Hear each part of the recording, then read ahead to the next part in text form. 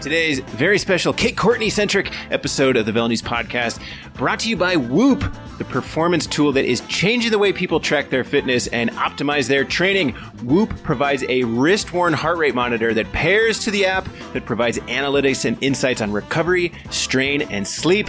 Know when your body is recovered or when it needs rest by getting to know your nervous system through heart rate variability and quality of sleep.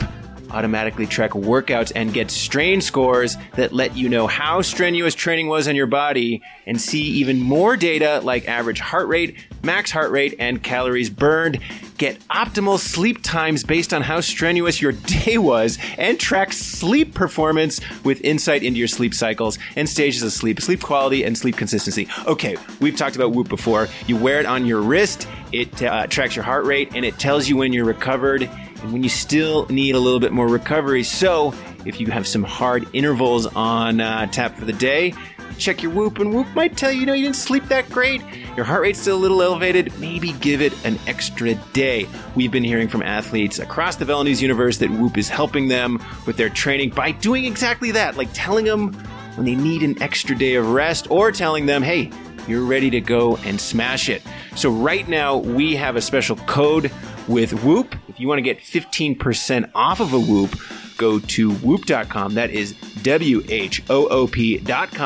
Use the code VELO, VELO, at checkout. You get 15% off a Whoop. Again, thank you to Whoop for sponsoring this week's episode of podcast. Let's get on to the show.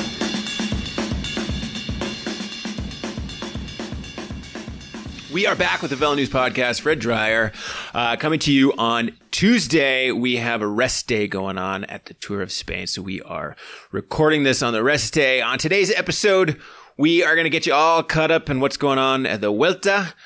Mr. Primož Roglič has taken a commanding lead in the overall. Doesn't look like he is going to be cracking. We're also going to celebrate the victory of Sepp Kuss, who just a couple months ago was sitting across from me here at the VeloNews studios talking about his rapid rise through cycling, his ambitions in the World Tour. Sepp is a friend of the podcast, and he won himself a stage of the Vuelta. We couldn't be happier. Then back half of the show, I am really, really psyched. We have, I'm going to totally just fanboy out here. We have a great interview with Kate Courtney, who recently wrapped up the World Cup cross-country overall title with a fifth place finish at Snowshoe, West Virginia. Kate is coming on the podcast. I have not interviewed Kate Courtney before. I was the old mountain bike editor at VeloNews for a number of years, so I'm pretty psyched to talk to Kate because she's bringing American mountain bike racing back. And just awesome to see mountain bikers from the U.S. like kicking butt, winning world championships, winning World Cup overalls. First time since Alison Dunlap in 2002. Before we get to Kate Courtney, our man on the ground at the Vuelta, Andrew Hood, is back. After a couple days off, Hoodie, you are now back on the race. Set the scene for the listeners. Where are you and what is going on in Spain? Hi, Fred. Back at the race. We are in Burgos, kind of the town up on the northern Meseta of Spain. It's cold, man. It's like a kind of a cold front's blowing in off the North Sea, and the summer is over. And Hoodie is way underdressed, man. I didn't bring any of my winter clothes with me, and I'm gonna have to hit the shop tomorrow morning. Any money in the travel budget to buy Hoodie a man scarf? Oh yeah, I'll get back to you on that one. I'm gonna have to talk to my accountant on that. See what our man scarf budget is like this year. But for the time being, maybe napkins from a restaurant you could wrap around your neck, or maybe socks. You could make a man scarf from some of your old VeloNews socks. We have plenty of them. Okay, we'll try that because it has gotten brisk, but it gets kind of chilly at night, so you got to find a nice little taverna to warm up in, drink some of that nice Rioja. Rest day today at the Vuelta. Some of the teams had some press conferences this morning. Movistar was talking about their plan for the final 5 days of racing this year. The rest day came on the Tuesday because yesterday was a regional day celebration up in Asturias, so they wanted to have that big stage up at La Cubilla, the Galibier of Asturias. They wanted to have that on that Monday. So that's why the rest day kind of fell on a Tuesday this week. So that means really the final week is kind of a light week, really, when it comes to racing. We have 2 transition stages, 2 pretty hard mountain stages, and then the final little lap criterium in Madrid on Sunday. So you're right, Fred. Mr. Roglic has a pretty solid grip on the red jersey, nearly 3 minutes to Mr. Valverde. Got some young, hungry riders coming up behind, nipping on Valverde's wheel. So it's going to be really the story, I think, is going to be the fight for the podium, because it seems like Roglic, it's the way he's riding. He's been very strong, very consistent in this Vuelta. And it's hard to imagine a scenario where he just completely folds and loses so much time where he won't win the race, because Jumbo was very deep this year at this Vuelta, a very solid team. And I think Primoz has got it in the bag. Yeah, as we look at GC right now, Roglic 2:48 ahead of Alejandro Valverde. Valverde lost some time yesterday in the summit finish to the Galibier of Spain. Tadej Pogačar coming up behind, only 3:42 behind. He's your third place with Miguel Angel Lopez, the mind freak, at 3:59, and then pretty much everyone pretty far behind. Movistar had their presser. Valverde in second place. I mean, Valverde, for all we say about his preternatural ability to win one-day races, do you think that he thought that, like, the back half of his career, he was just going to become like a Grand Tour punching bag? It seems like year after year, especially at the Vuelta, he's just like the guy just getting laid into, just getting punched again and again by whichever young, hungry up-and-comer is en route to winning the Vuelta. I mean, thinking back a year ago to 2018 when Simon Yates, Dave Yates. Was there another Yates brother? No, Simon Yates was just carved up poor Valverde on those final couple stages. I think Valverde, we were talking about him contending for the win, and I think he fell off the podium entirely. So poor Alejandro. I think he had some quotes this week basically saying too, like, I don't know if I have it in me, man, to like try to win this Vuelta. I think he's 39 years old. I don't think it's going to happen for the poor guy. Yeah, I think Alejandro is kind of like the sparring partner for the new hot heavyweight coming into the sport. That's the way it seems. But the thing is with Valverde, he's always just there. That's why he is there, because he's always so consistent. He's always following the wheels, and he's had a few jabs here in this Vuelta. He tried to attack Primo Roglic the other day on Sunday at the Santuario de Alfeo.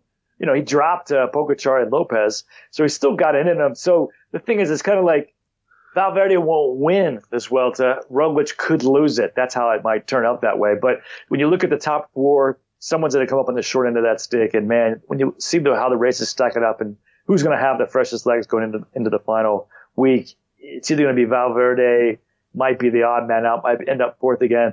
But, hey, man, if he's 4th and he's 40, that's not a bad place to be. Yeah, that's definitely breaking history books and records and making us all, someday we will talk about Valverde. Yeah, Valverde, there was a great photo that Alberto Contador posted on his Instagram from the summit finish at Alto de la Cubilla, where he was, had his arm wrapped around Valverde, and Contador is, he's in street clothes, he's looking happy, and Valverde is all kitted up and looking kind of tired. And I thought the punchline should be like an old man and a retired man walk into a bar.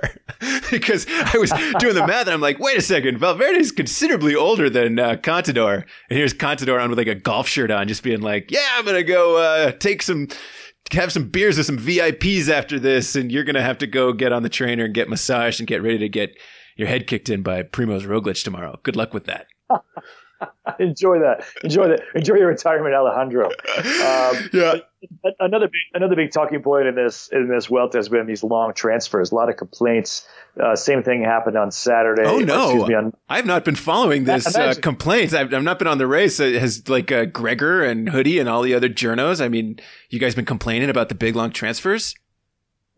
Well, we can break them up, but the riders have no choice. They had to come down La Cubilla yesterday evening, come down. They had a long drive to get. Some teams are here in Burgos. Some teams are further down the road near tomorrow's start, which is another hour down the road.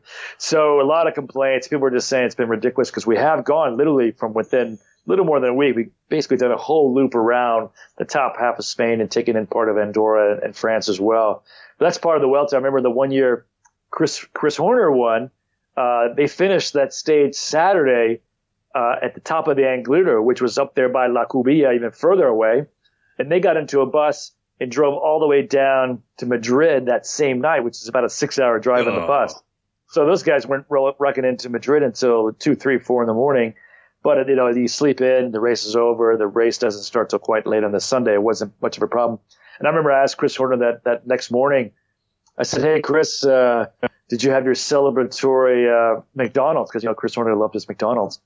And he goes, "Oh, no, man, we stopped at McDonald's after Saturday's stage." so that's the good thing about Spain. McDonald's stays open late. Chris Horner was happy. And talk about an old guy. He was the oldest modern tour stage winner back in a couple years ago, 2013, putting Alejandro Valverde to shame by winning the Vuelta. Valverde, I guess, has a couple more years to go to get to that point. So as we look at it, like you said, there's 5 stages left, 2 mountain days, 0 real true summit finishes. So we have set your TiVo for Thursday, stage 18. That is the 177.5K. Looks like 1, 2, 3, 4 big categorized climbs, 4 Cat 1s. But the final Cat 1 is kind of a plateau at the finish, and then big long descent to the finish. So that's a downhill finish. And then we have Saturday's stage, which is sort of a death by 1,000 cuts type mountain stage, where 1, 2, 3, 4, 5, 6 categorized climbs, finishes with a Cat 3, but not huge. I mean, Roglic would really have to fall apart for anything major to happen. And like you said earlier, just how solid he's been looking and really how strong his team has been looking.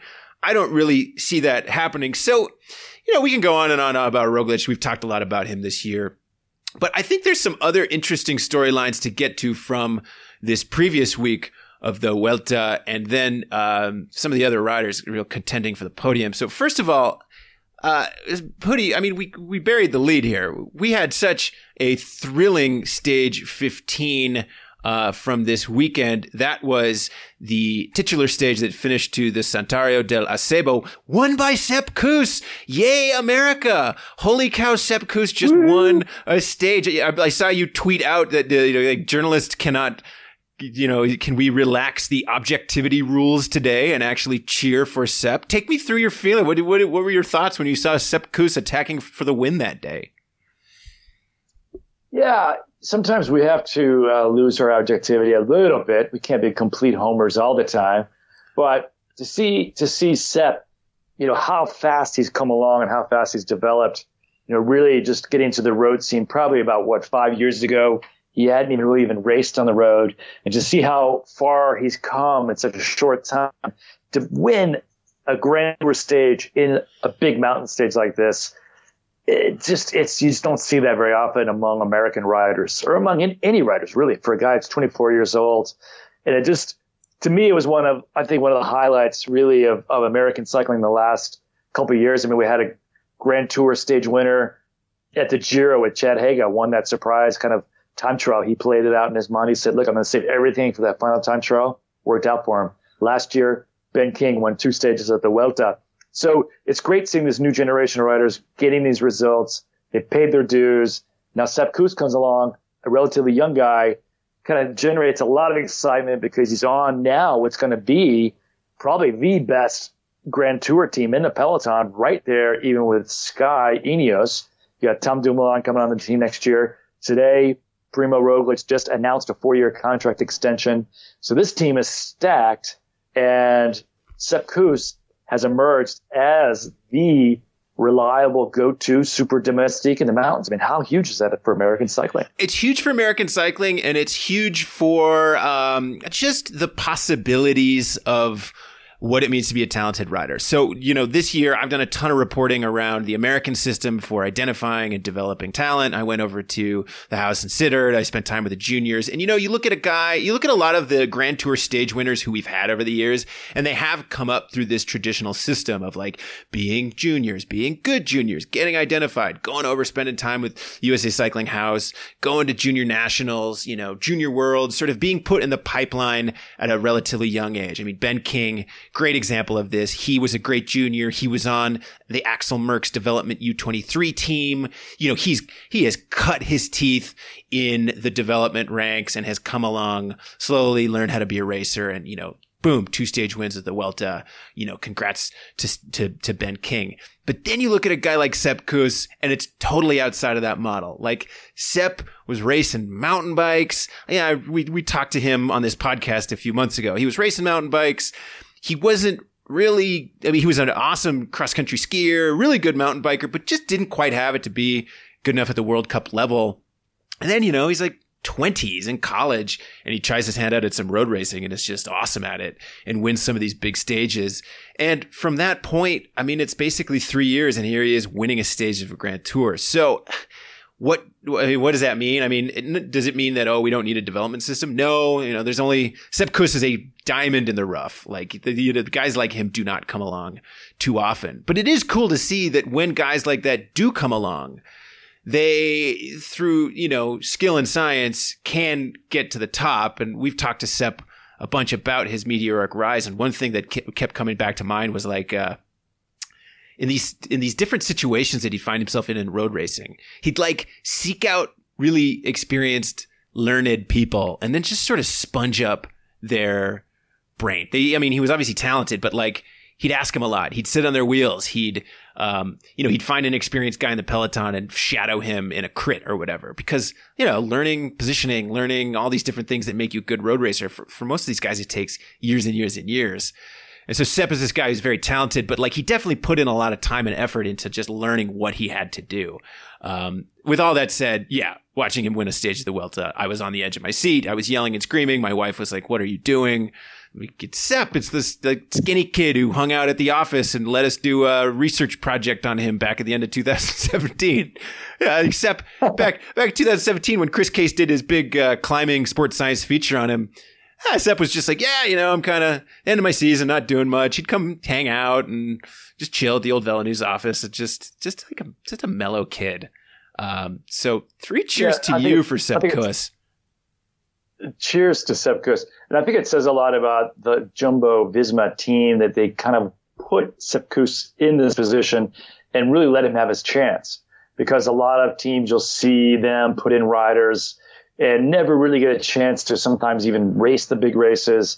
But it reflects also how the sport's changing when you can see a young, talented rider, they're getting earlier opportunities in their career, I think, to perform. And it says a lot about the team as well as about Sepp. The team had the ability to see the talent that Sepp had and really fit him into that squad. Last year, they brought him to the Vuelta a year earlier than they expected. Remember, last year he did so well at the Tour of Utah. They said, hey, we'll bring him to the Vuelta because the original plan was for both him and Neilson Powless to not race a Grand Tour in their first season. Sepp was so good, they gave him that shot last year. And then this year, they brought him to the Giro. Robert Hastings had crashed out. Who was next in line? Sepp Kuss. That's how good he's gotten, how fast he's gotten to be in that position of right there as one of the most reliable and dependable helpers on this, what's fast becoming a super Grand Tour team. And then the way the scenario played out up on the flanks of that climb on Sunday, the classic move, they wanted to have a body up in the breakaway. Astana was putting riders in there. Movistar was putting riders in there. So Sepp was the guy following the wheels. And once he was in that breakaway, that's all he had to do. He just had to follow wheels, had to be there, wait for Roglic to come across to him if he needed some help.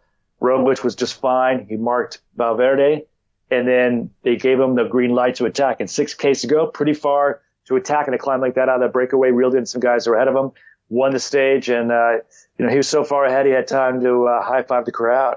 Yeah, like you said, I mean, it is an interesting scenario where they do give him the green light to ride for the win because Roglic is obviously feeling so good, and the breakaway is pretty far up the road. But, you know, a lot of times in scenarios like that, we see the radio crackle on, and the guy like Sepp Kuss has to wait. You know, hey, we got the GC guys coming up behind. Primoz maybe needs some help, maybe needs a bottle. You know, hey, you'd love to like go and attack for the win, but why don't you hang on, let someone else take it? I mean, we saw that with Marc Soler on stage 9, and he was waving his arms around and was upset. And with Jumbo-Visma, you know, they obviously made the calculus that, hey, this break is far away enough that, you know, there's not a whole lot they can do. And then Roglic is confident enough, and we're confident enough that we're going to let Sepp have his opportunity. So that was something cool to see as well.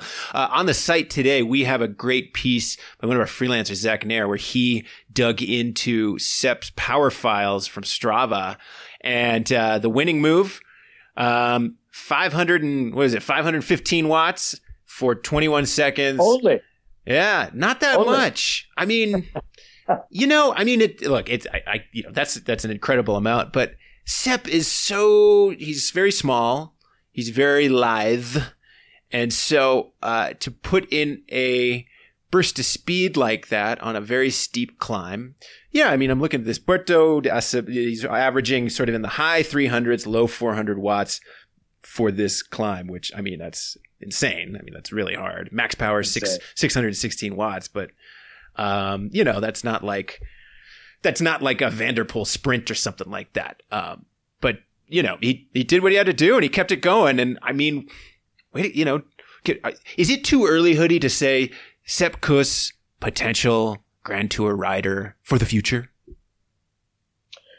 Well, that's the big question. You see him maybe emerging as a rider who could perhaps win a Giro or perhaps win a Vuelta a España someday.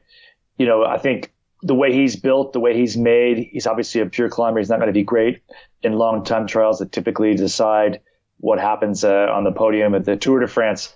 But, he's a guy like a Carapaz this year's Vuelta. You get a course like that. You get Kuss in a leadership position. He might see his chances. I think right now, the way he has his 2-year contract extension with Jumbo-Visma, he's going to be with that team, I think, for the medium long term. I was speaking with the team manager that said, yeah, we're very happy with Sepp, and we wanted to button up his contract extension quite early. He signed, I think, during the Giro this year. His future as a Grand Tour rider, that's maybe biding a little bit too much out right now. But certainly in a week stage race, next couple of years, we could see a few places on the calendar in Europe where Sepp could be a team captain at a race like the Vuelta a Catalunya. Races, but it's going to be kind of crowded at Jumbo-Visma. You got a lot of guys ahead of him on that hierarchy. So he might have a hard time finding the chances for him to be a leader in a stage race. But I think we'll still see Sepp emerging as one of the best climbers in the World Tour and getting his chances to win stages. Well, hopefully he remembers little old Velo News and comes and sees us and sits in the podcast studio going forward. So, Hoodie, before we had this thrilling stage 15, 2 days before, we had stage 13, which finished up the Los Machucos climb, which we did a ton of stories on the site about how steep it is, how the organizers found it. I mean, just a crazy steep, punishing climb. And when I think about that stage, and this was the day that I feel like Roglic really solidified his lead because Valverde was dropped, Quintana was dropped, Lopez was dropped, and it was really Roglic flexing his muscles and saying, okay, it's a summit finish, it's steep, I am the strongest guy in the race. But when I think about that stage, the storyline that comes out to me was the success of the stage winner, Tadej Pogačar, who had already won stage 9, this big, long grinder of a climb in Andorra. And then he comes out on this very steep climb and just has it, and he and Roglic separated themselves and Pogačar ends up taking the win. And we've written about Pogačar.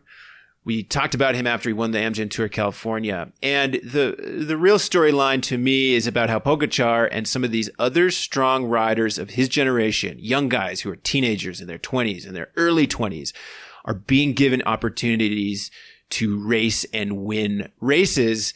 And, just a couple weeks ago, you filed your story, which is out in the new October issue of Velo News magazine with a lovely photo of virtual racing on Zwift on the cover. That's right. We put Zwift on the cover. Deal with it, people. You have this great story called Young and Disruptive, which is all about how these young guys are not just good, but being given the opportunity to win, and how that's kind of different. How in previous generations, young, talented guys like Pogačar and Vanderpool and Remco might have to sort of toil in the salt mines for a while, make a mark, buddy up to the right people, play the politics of cycling. So that's my intro to you, Hoodie, to talk to me about what you found out in researching this story and why things are different today. Why are guys like Pogačar being given the opportunity to race for the win, even though they're only 20? Yeah, it's interesting. I mean, there's always been great young talents that have done well in professional cycling. Of course, Eddie Merckx, he was, winning races when he was very young. Nairo Quintana just a couple of years ago. Now he seems old, right? But just a few years ago, he was only 23, basically doing the same thing these guys are. But I think when you look at it now, it seems like suddenly there's all these young guys across all these different disciplines doing so well. Part of it is just coincidental. I mean, you have generations come in, riders come in. I mean, we had that famous class of 1990, all these riders that were just coincidentally born in 1990. Guys like Sagan, Quintana, Bardet. I mean, there's a huge list of these guys who are all just kind of coincidentally born in the same year. So it's kind of just part of the change and the movement that comes into the sport. It's inevitable that we have change. There's a lot of kind of factors that kind of add up to like why all this is happening right now. I mean, one reason that we're seeing younger riders now, going back quite a few years already, is that when they changed the status of the Olympics to going to professional, because in the old days, a lot of riders would wait to turn pro until after the Olympics. That's what happened to Merckx, actually. Some of his, he waited till quite late before he turned pro because he tried to compete in that last Olympics. I think it was Mexico in 1968.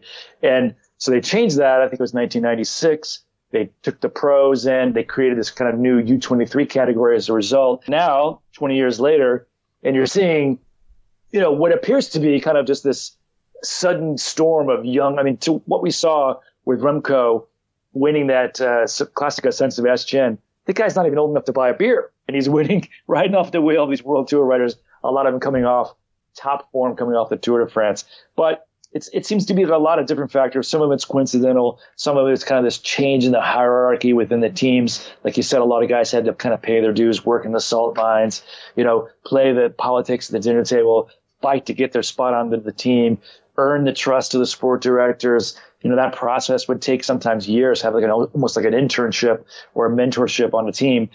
And another big factor, talking to the sport director at Education First, Garate, was telling me how it's just so much easier now to spot talent thanks to technology.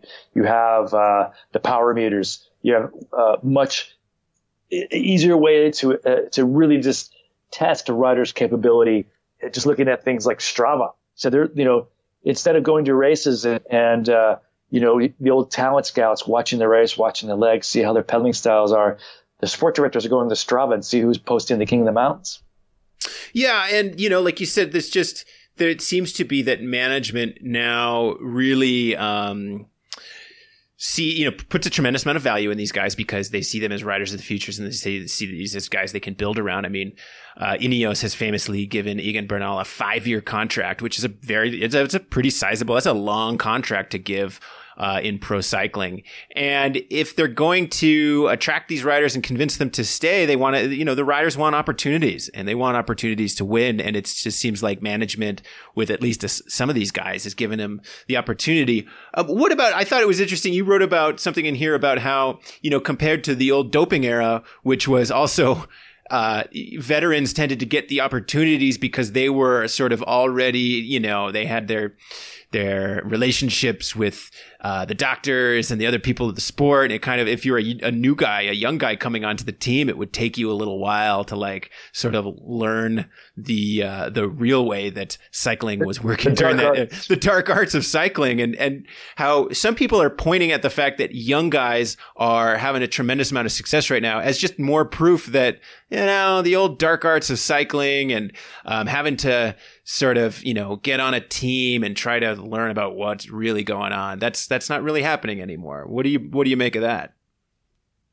Yeah, I think there's some truth to that. I think it's part of that because, some of these books that came out, some of these first person accounts of what happened in those days, it was, they were doing a lot of that naughty stuff, and you weren't going to open up the treasure chest of the pharmaceutical department to the new guy in the team until you earned his trust. So I remember reading, I think it was Tyler Hamilton's book, how, he would see his teammates getting certain things that he wasn't getting. And it took him a couple of years before the team trusted him to do that. And I think that it says a lot now that these kids could come in and be competitive at the very elite of the sport. at 20 years old and not have to really go through that. I think that this is a very strong evidence in a lot of ways that riders and the whole peloton and the whole sport is a much better place than it used to be. And it's interesting because all those so-called marginal gains that are pushing performance now that some people kind of make fun of or joke about saying, marginal gains, but that all adds up. Put those marginal gains, nutrition, aerodynamics, the technology, the bikes, the training, the training's gotten so much better than it was even 10 years ago. And you just dump all that on top of a guy like Tadej Pogačar. It's like pouring gas on a fire. The guy is just a natural born motor, lungs on legs. And look what he's done. I mean, this is his first Grand Tour, stage 16. He's third overall. He's won 2 stages. The guy's amazing. There was some quotes he was saying he's starting to feel tired. We'll see if he can last these last 4 or 5 days and finish on the podium. But I think that Pogačar is a guy that is surpassing expectations because they brought him in with a Aru at UAE. They weren't quite sure what Pogačar, he came in with no pressure at all. He's obviously a very smart racer, knows where to be and knows where to move in the peloton.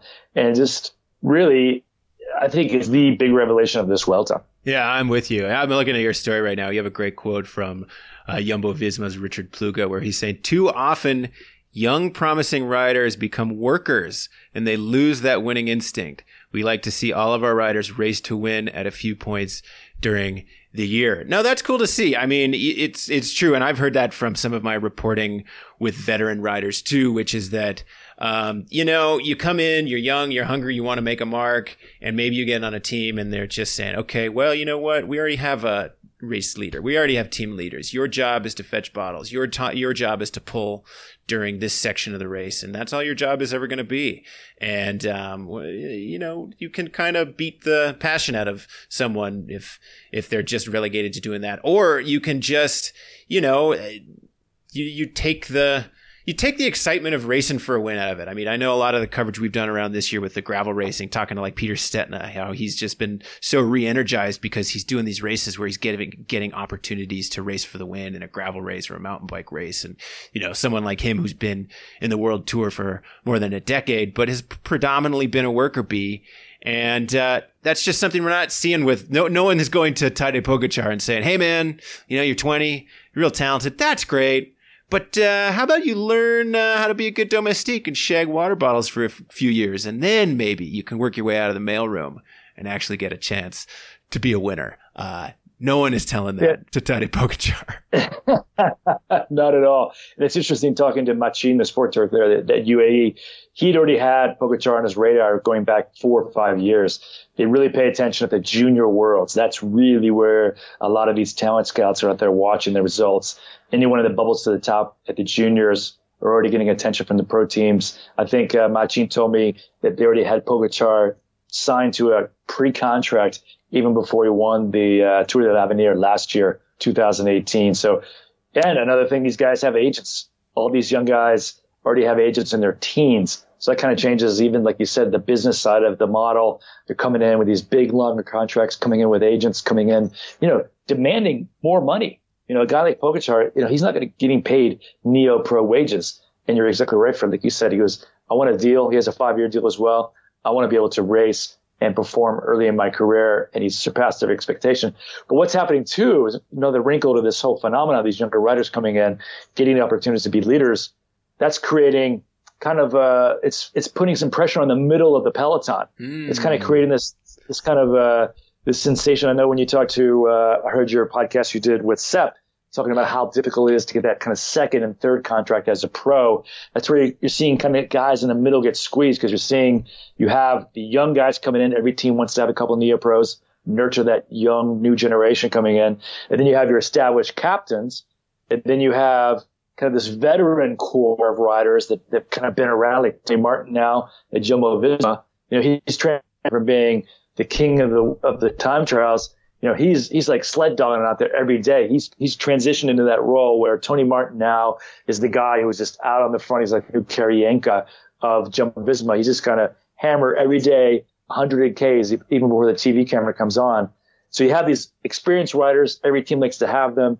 Every team has 2, 3, 4, 5 guys on the team that are well into their 30s, early mid-30s experienced riders that know what to do. You have this young cadre. You have your leaders. So then you kind of get in the squeeze there in the middle where some pros are kind of getting caught out sometimes. Yeah, it's like, what do you do if you're the good 26-year-old and you're trying to take the next step up? And yeah, like I said with Sepp, and you often hear this, your first World Tour contract isn't the hardest contract to get. It's your second contract. That's the toughest one to get because, hey, your first one, you're getting an opportunity. A lot of times it's a 2-year deal.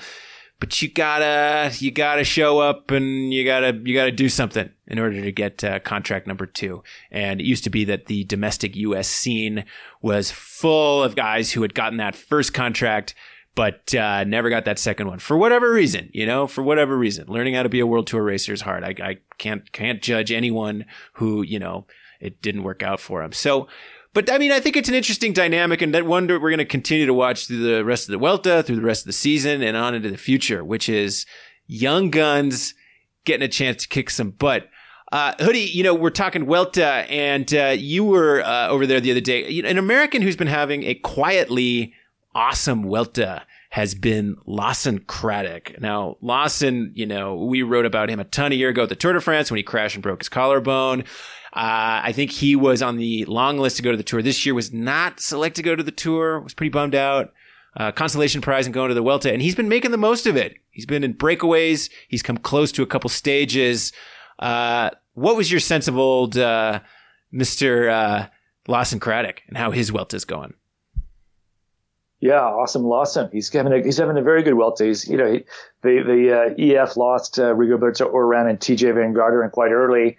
So they kind of switched into stage hunting mode, and awesome Lawson Craddock, a Texan, has been doing his part of the bargain. He was 4th in the time trial Po. The next day he was in that breakaway when they punched into the Spanish Basque Country. I think that day Lawson was the strongest guy in that group, and I think he thought he was probably as well. Pretty disappointed when that kind of stage slipped away from him, but man, it's so hard to win out of a break. I think there was like 15 guys in that breakaway. It's pretty hard to keep all those pieces together and deliver that win. But then even Santiago Febo on Sunday in the break finished it off 7th, on the same day that our friend Mr. Sepp Kuss won. Lawson was 7th. So we had a chance to talk to Lawson earlier in the week, and let's hear what he had to say. You're in the heart of French Basque Country, Lawson Craddock. Great performance yesterday in the time trial. How important was that for you, and what did it mean for you? Yeah, I mean, definitely really happy with yesterday's performance. A lot went into it, a lot of homework, a lot of attention to detail from the team, from my coach Jim Miller. Just trying to make sure we're prepared as well as possible. Obviously, I mean, you always want maybe a little bit more out of yourself initially, but at the end of the day, 4th in a time trial at a Grand Tour is definitely a good result for me. Yeah, for sure. But I know that the team's priorities changed a little bit with Rigo crashing out. Did that kind of allow you maybe to save a little bit more in these last few days, thinking ahead to that time trial? Yeah, I mean, yes and no. Our mentality definitely, our goals definitely shifted after everyone crashed. Our mentality never did, and a lot of those days we were still looking for opportunities, and they were good stages for us to get a result, but in the end, things just didn't work out, and it's still hard racing up until that moment. But, even after the Andorra stage, we raced flat out, and just once we got done with that, it was just turning your attention to recovery and just preparing yourself the best possible. How brutal was that stage at Andorra? I mean, you've raced in some extreme conditions in your career, Lawson, but hail and rain and gravel and mud, and there was a clip, I think, of you going through that section, just brutal. Yeah. Yeah, that day was definitely didn't disappoint. At this point, I think we've all come to expect it out of Andorra. It's in the mountains. It's really unpredictable racing. It's just it's going to be hard. There's no flat road. It's all climbs, all descents, and the weather's really unpredictable. So definitely a tough day for the entire peloton. The hail didn't make it any easier. It's pretty painful, but at the end of the day, you push through and look at the next one. Now, the rest of this Vuelta, some opportunities for breakaways for you? Or is it going to be trying to get a stage win out of this for the team? Yeah, for sure. I mean, we still have a lot of highly motivated guys left. And, this race definitely got thrown up on its head pretty early for us. But, we have this young guy, Sergio Higuita, who's having a phenomenal race. Maybe a lot of guys haven't said his name yet, but I think, we've all shown that we're here and motivated to have success. And for you personally to get back to a Grand Tour after last year's, adventure, the Tour is a lot for you to finish that race, and then to be back here, it means a lot as well. Yeah, for sure. It's a hell of a lot easier doing these races without a broken shoulder. But yeah, I definitely was disappointed to miss out on this year's Tour, but the Vuelta is just a highly prestigious race as well, and if you can have success here, that really means a lot. So put a lot of effort into making sure I was as fit as possible, and I'm feeling great so far. And the next 10 days will be pretty decisive. You've done a few Vueltas. Is this any harder than other Vueltas you've done, or some people saying that first week is one of the hardest ever? Yeah, it was pretty grueling. Definitely taxing on the body. You look at every single stage here, and there's no easy stage. And we definitely feel that. So the rest day came at a good time, and just recoup a little bit and try and have a good last 2 weeks. All right, thanks a lot. Thanks.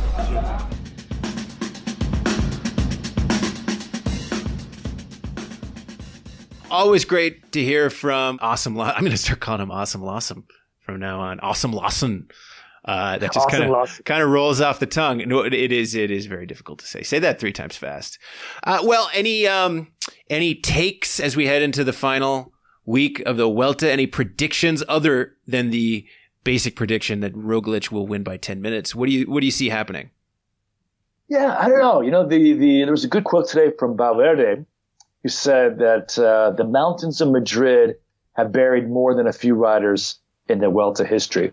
It's the kind of twist of this year's route is that the mountains around Madrid, the Sierra de Gredos, and the mountains north of Madrid are featured these 2 big stages that are at the last 4 days of racing. And it's not the Angliru, it's not the big Andorran stage. So some people kind of felt like it's an anticlimactic finale to the Vuelta. I tell you, looking at that stage 18. On Thursday, that's almost looks exactly like the stage where Dumoulin got ambushed by Astana a few years ago, 2015, when he lost the Vuelta on the penultimate day. A little bit different scenario in 2015. Tom Dumoulin was isolated by himself that day, and the difference to eventual winner Aru, and Dumoulin was 6 seconds going into that stage. But that stage, it has that kind of ripsaw look profile. Those mountains are a lot harder. There's not a lot of space in between each climb. There could be some movement there because I think everyone knows racing against Roglic, you can't wait until that last mountain stage because if you do, it'll be too late. So I think Thursday, Movistar and Astana, they'll have to move, and I think we could see some good fireworks. And then that penultimate stage across the Sierra de Gredos, that stage has the most cumulative elevation of all of the stages so far in this Vuelta a España. So that's going to be a grinder. That could see, the last week of a Grand Tour at the end of a season. Everyone says it, and it's almost always true. Things could happen.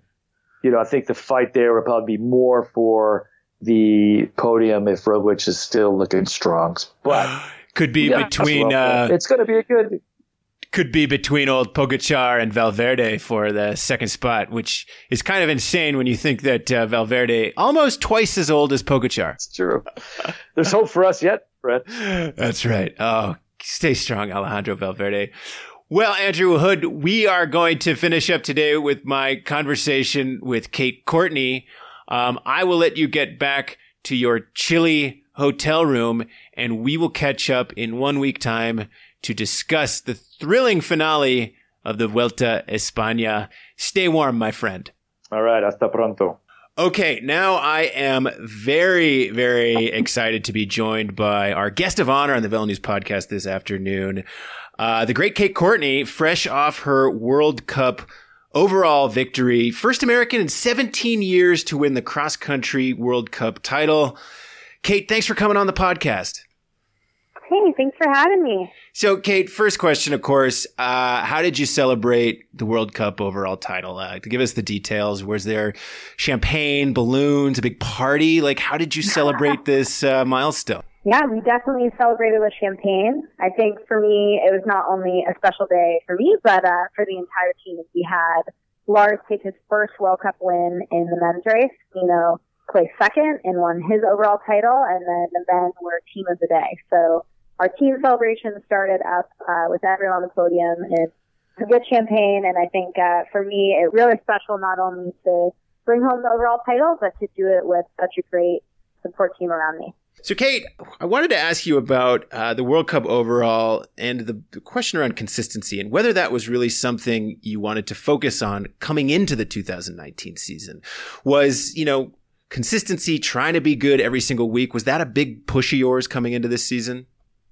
Yeah, I think consistency is always a focus for me, and, making really consistent progress every season has been a focus of mine and, of course, of my entire coaching staff. But I think this year, our goal is really to get a win on the board. I think that's what made this such a crazy journey. Was truly my goal for the year was win a World Cup. And when we did that at the first race, I think we had to adjust a little bit and think about, okay, how are we going to stay at the front of the field and deal with the pressure of the season and the ups and downs and really peak when it matters, but also make sure that consistency is enough to put me in the running for the overall. So you come in and have this victory in Albstadt, Germany, and then there's another win the next week later in Nové Mesto. I mean, what are you telling yourself at this point in the season in terms of the form, knowing that, form is elusive, form can be there and go away? Are you thinking like, hey, let's ride this as long as we can? Are you thinking at all about what does this mean for, July, August? What were your thoughts around just the form that you had at that time early in the season? Yeah, I think I came into the year with really good form. Part of my advantage is living in California and having really good winter training. And I think that really paid off at those first two races. But after kind of the big high of those events and really succeeding there, we also knew that I needed to take a break to be able to remain strong through the rest of the season. So June was a good time to reset. I actually took a week off, which is something that we implemented after last season when I had a knee injury in June. So I think that time has become really critical for me to take a bit of a mid-season break and then build back up through the end of the season. So while it's obviously hard to take a break when you're feeling so good and you think your form's really at a great level, I think for me it was really key to keep the long-term goals in mind. And that certainly showed in Leger when I think I kind of had one of my best performances of the season and really was able to build back up to the same kind of form that I had at Albstadt. So when you think about that Leger race and you won the cross country and the short track that weekend, what's the one memory, what's the image in your mind that you think you'll always take, especially from that Leger weekend? Ooh, that's a good question. For me, that one was especially memorable, I would say, because in Indoor the weekend before, I struggled quite a bit with the altitude. I was eighth and had fought really, really hard even to finish in that position after a quick start and dropping back so far. And I think, the question on my mind and, of course, on a lot of people's minds was, can I get back to the form that I had at the beginning of the season? Is this a blip in the radar? Like, where are we? And I think for me, Leger, I really collected myself and I think needed another week of hard efforts and of racing, and I was able to, not only come out and race really strong, but I think race in a really courageous way. I attacked with 2 laps to go in the short track. I went from the gun in the cross country and really trusted that it would be enough. And to be able to do that in the rainbow jersey and, most importantly in front of my parents, I think is what made it a really memorable weekend. And for me, that was only one of my World Cup wins that they were there to see in the rainbow jersey. And so it was certainly an emotional and very special weekend. So by that point in the season, 4 World Cups have gone by. You've won 3 of them. Is the World Cup overall becoming a goal? Is it a kind of a goal in the back of your mind? Is it at the forefront? Where does the overall as a goal sit in your mind at that point? Yeah, I think at that point it started to become a goal, but I really try to take it race by race. I think we were trying not to get my expectations too high for the season, just to really be able to focus on the preparation and the process and remember what my goals were at the beginning of the year. I think it's easy to have a few wins and then not be willing to settle for anything less than a win. But throughout the season, it's also important to remember how talented the women's field is and how much it takes to be, perfect on that day. And so I think I was lucky to have both my coach, Jim Miller, and our team manager, Frishy, to really keep me grounded and keep me focusing race by race, while still remembering that overall goal was within reach. At some point in sort of early August, there was a period in which you had told him, I think I might be not burning out, but getting close to being tired, coming around to feeling the fatigue of a long season. I'm curious, what was that moment and how did you talk yourself through that process when you started to feel the fatigue of, having trained and raced, and here it is already August, and maybe the legs aren't feeling as fresh as they had been a month or 2 months beforehand. How'd you get through that? Yeah, that was incredibly challenging, and I think part of what made this overall win so meaningful to me.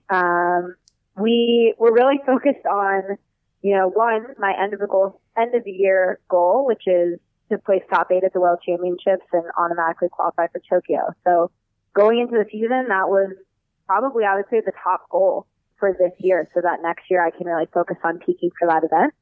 And the other thing was we were factoring in, starting to test things for Tokyo. So while the World Cup overall is in play, we also had these other goals to manage, and that meant that in between the 2 World Cups in the middle of the season, I decided to go to Tuscany and test out some things for Olympic preparation, and we pushed pretty hard through that training block, knowing that's what I needed to be strong at Worlds. But, sometimes when you do that, it's hard to recover. And especially during the season, I think mentally with so much pressure and expectation and also just excitement. Pressure is not always a negative thing. I think it was just excitement as well. Having such a great season, I certainly felt the effects of it. And Val di Sole had my worst World Cup finish ever. And that was definitely challenging. And I think for me, knowing that I had Frishy on the ground there to really help me through that and help me understand that, you can't be perfect at every race and there are ups and downs this season. And then, of course, having Jim, who's completely on top of that and helps me just make a plan to race the best I could at the next couple of World Cups. I think I really had the support I needed to do the best I could and accept that, there might be a few races that weren't optimal this season. Yeah, it sounds like there was there was a Frishy training camp or like a heat camp at some point in there that just was really, really difficult. What do you remember from that? Yeah, absolutely. There's been a lot of hard training days this season, but some of those days in Tuscany with, 100-degree heat, and really pushing myself to get better, both fitness-wise in training, but also I think a huge push in Tuscany was technical training, and I was lucky to be able to ride with Frishy and learn so much and progress on the mountain bike. And I think those are the types of investments that maybe made my hunt for the overall a bit more challenging, but that makes me a better bike racer and that I need to make to be my best in the long run. So I think while it certainly made the task a little harder this year, it was a part of the process, and we learned a lot of things that I think will be invaluable in my Tokyo campaign next year. Yeah, it sounded like you took some breaks away from the high intensity training to get ready for Worlds, and felt pretty good going into Worlds. We've had a couple weeks past Worlds. What are your final thoughts on that race? Obviously, it was not your best day. We're 5th place. Coming in as the winner, and on a really technical, Mont Saint Anne is such a brutal course, but what will you look back on with that race as both high moments and low moments? Yeah, I think honestly, I think it's important to just keep things in perspective for myself. Last year I had my best day ever at Worlds and won, and it was a really special moment, but everything had to go right in terms of preparation, and just how the race unfolded. And I think with the level of the women's field at the moment, you can't count on that. And I came into Worlds really strong and maybe didn't have my best day, but finished fifth, which for me is an incredible result. And I think, had I finished fifth last year, I would have been blown away and excited.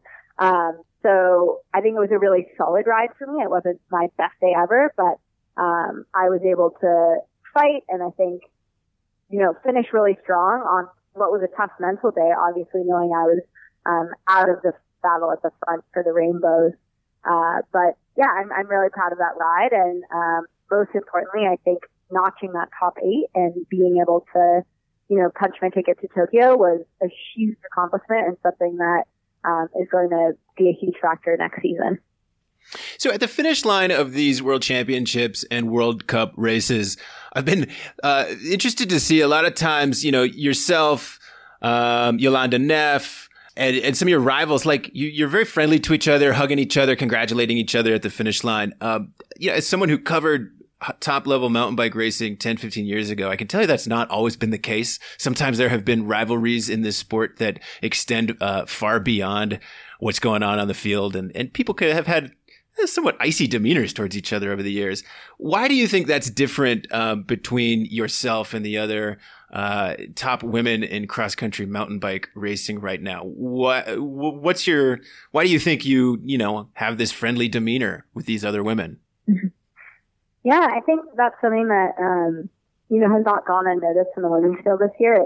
It's one of the most fiercely competitive fields, but also one where I think there's a lot of mutual respect. And yeah, you do see us all hugging across the finish line. And I think that, each athlete that's racing in that field plays a role in creating that atmosphere. And it's one of true competition, I think. I think true competition is, I hope everyone has their best day and I hope I'm the best. And I think that we really have that in the women's field, and it's something special and it's something amazing to watch because, no one hopes that their competitor falls down the rock garden and that's why they win. I think the women in our field want to have a true battle and want everyone to have their best day, and they want to be the best. And that atmosphere and that perspective means that I'm almost grateful to I would say I am grateful to my competition for helping me push and achieve more. I think without Jolanda Neff this season, I never would have reached the level that I have reached. And she's been a huge motivation, not only because she's such a talented rider and a very fast ascender, which has been something I've had to focus on this year, but she's also really consistent. So pushes me to be my best mentally and physically every time. And I think, someday down the road, I'll have a great race and I'll say, okay, thank you to the women of the 2019 field for pushing me so hard and teaching me these lessons. And I think if you interviewed other women in our field, they'd say the same. Yeah, I was particularly blown away by Pauline Ferrand-Prévot. Her coming on in the second half of the season and, yeah, like you said, being very gracious at the finish line and, hugging people and shaking hands, but just being so strong in the second half of these races. What were you thinking in the second half of the season as you started to see Pauline really come on and, be inside the top 10, then inside the top 5, and then winning these World Cups and World Championship events? Yeah, Pauline's an amazing competitor, and she's someone that I have so much respect for in the sport and who I love racing against. I think, again, with the kind of competitive attitude, we love pushing each other, but are always friends when we cross the line. And for me, I think it was great to see her come back so strong. She's had an injury the past couple of years, had surgery at the beginning of the year, and so to see her be able to come back from that is, I think, really inspiring to us all. But I think also at the end of the season, I was really just focused on having my best performances and finishing my season strong. And certainly at the last race, it was an odd kind of feeling, not really racing for the win, but racing for the win in the overall, which required a really different strategy and made the focus really on two riders. Yeah, so let's talk about that strategy. I saw the comments you made after the finish line of wanting to go out hard and having it be a strategy. But, let's explore that a little bit further. What were you hoping to do by going out hard? And, were you just keeping your eye on Jolanda or were you looking at other riders? What was the big strategy and goal coming into that race? Yeah, I think the big strategy was to to go out hard and really make it a battle from the beginning with Yolanda. I think that course can be really tiring when you are constantly punching and pushing really hard in short segments, and I think that can obviously explode people. And for me, I needed it to be an all-out war. I needed a really hard race so that hopefully we could get, some riders between me and Yolanda. I couldn't finish fourth, and she finished fifth and still win the overall. So I think it really was about like creating some separation and putting in a lot of work at the beginning. So I blew myself up also a little bit, so had to really fight and persevere to finish in the top 5. But that strategy certainly paid off. So, Kate, this is the first, like I said at the beginning of the show, first American cross-country World Cup win since Alison Dunlap 2002. What were you doing in 2002? What were you up to in 2002? 2002. So I was 7. Okay. Yeah, I'm sure I was actually about the age. There's some photos of me on the back of a tandem mountain bike with my dad, and I'm, 6 or 7 years old, and I have little tiny CD clip-ins. It's very hilarious and cute. But that's probably about the age I was when Alison Dunlap was winning. CD clip-ins back then, that's legit. That counts. That's, I know. I'll give you props for that. Teeny tiny. Thanks, Dad. Do you fancy yourself a student of cross-country mountain biking history? I mean, you've talked with Dunlap or Barbara Blatter or some of these other great cross-country racers from back in the day. Watched any of their stuff on YouTube? Or are you more above focus on the now and the contemporary racers?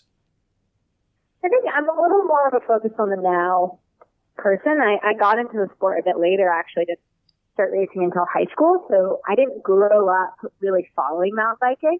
But I think one of the really cool things, especially now being on the Scott Swim team with Frischhuser, is such a part of the sport's history. I've certainly been getting an education, and that's been really cool for me to be able to appreciate the women who paved the way for our side of the sport, and have really created a lot of opportunity, not only here in the U.S., but in general, to have our international field have equal prize money and race on the same courses. And I think that's something that I'm coming to appreciate more now, and it's really cool to be connected to them through this history of American cycling.